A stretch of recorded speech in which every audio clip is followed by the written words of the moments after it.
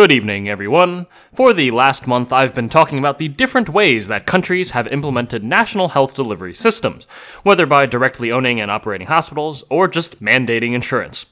Of course, the next step after looking at public health in a national scope is to go international. Now, you may recall the last time we talked about international health cooperation back in episode 16. Basically, nothing got done. But after the end of World War II and the formation of the United Nations, there was a renewed interest in international cooperation, and the WHO was founded in 1948. Since then, the WHO has done a lot of good, so let's talk about some of the WHO's greatest hits. The first thing that the WHO takes responsibility for at its founding is the International Classification of Diseases, or ICD for short.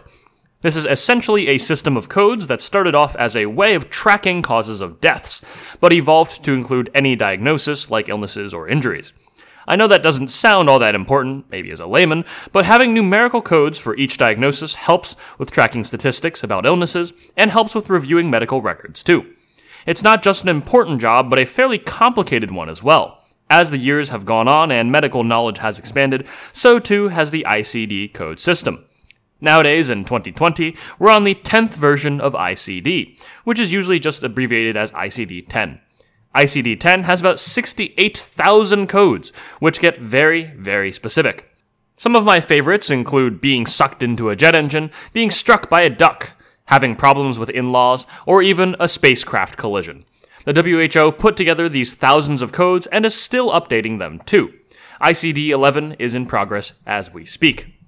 Moving on from there, in 1969, the World Health Assembly established the first international health regulations, an agreement between WHO member states to work together to monitor and control 6 serious diseases, which included cholera, plague, yellow fever, smallpox fever, and typhus, all of which have been mentioned on this show at some point or another.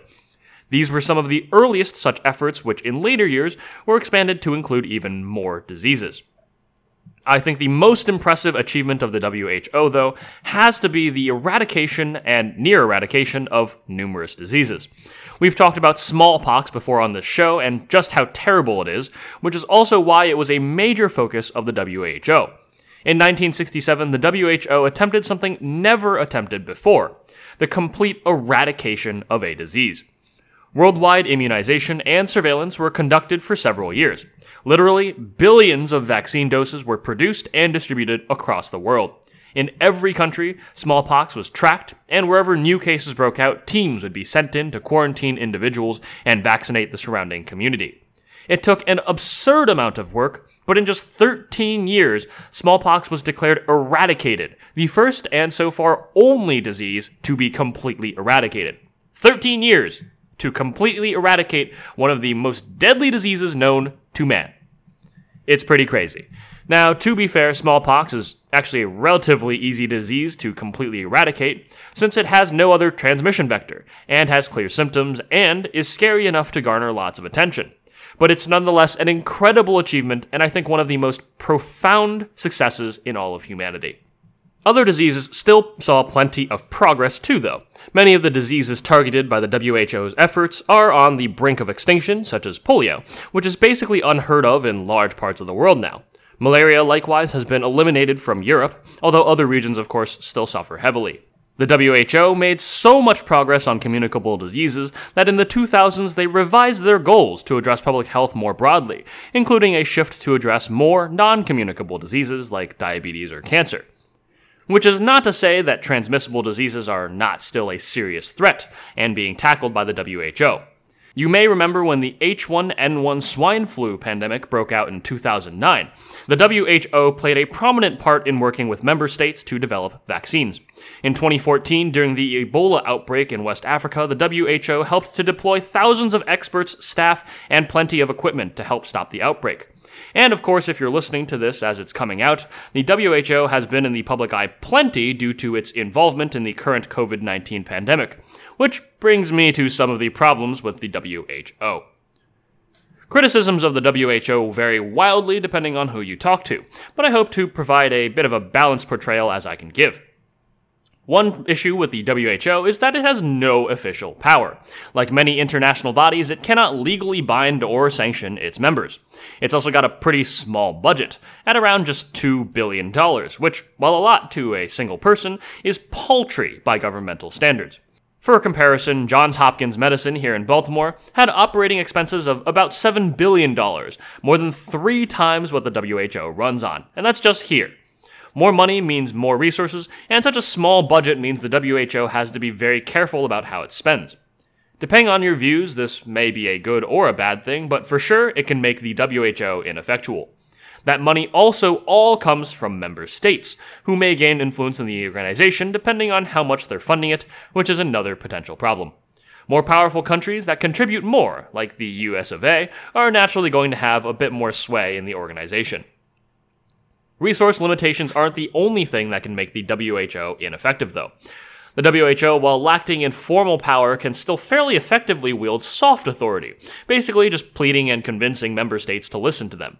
In the SARS outbreak, this was fairly effectively done, and if you remember SARS, it was contained pretty quickly, with relatively few deaths.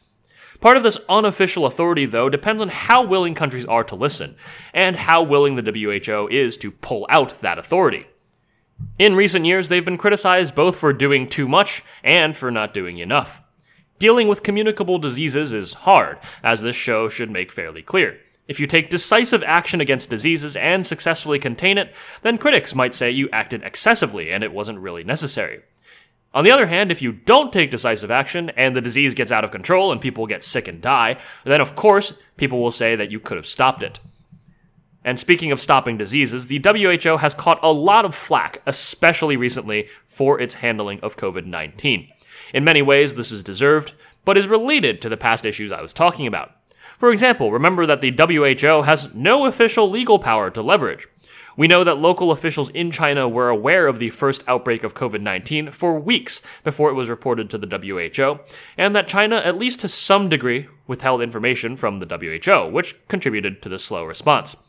However, the WHO couldn't really do anything about that. Throughout January, China refused to allow WHO teams in, and it wasn't until February that China finally allowed anybody into the country at all, which was a dangerously slow timeline. Even once the WHO declared COVID-19 a pandemic in March, many countries didn't listen to their recommendations. Again, the WHO has no official power.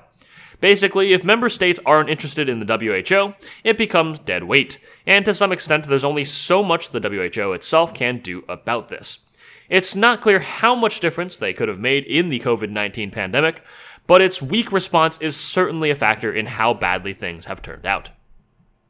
So let's wrap up here. The WHO has done incredible things for public health, like wiping out smallpox and nearly wiping out a number of other diseases. But of course, there are issues. They have no real power, and they're reliant on member states for funding and cooperation, which makes it less effective in tackling already difficult problems of public health. Yet it is currently the main way that international health efforts are supposed to be organized, which is a vital part of improving human health. I hope that in this episode I have illustrated some of the nuances surrounding the WHO, even given the short runtime of these episodes. Alright, so that's it for this week. Next week, I think it'll be the last episode of this season, and we'll of course talk about the future of public health. The episode may not actually come out next week, depending on how busy I am with Thanksgiving, but I will do my best. As always, thanks for listening, and if you enjoy what you hear, please tell a friend or tell me, with the links in the show notes. Thanks also to my editor, Jojo Tang, our cover artist, Angie Lee, and Muse Open for this music.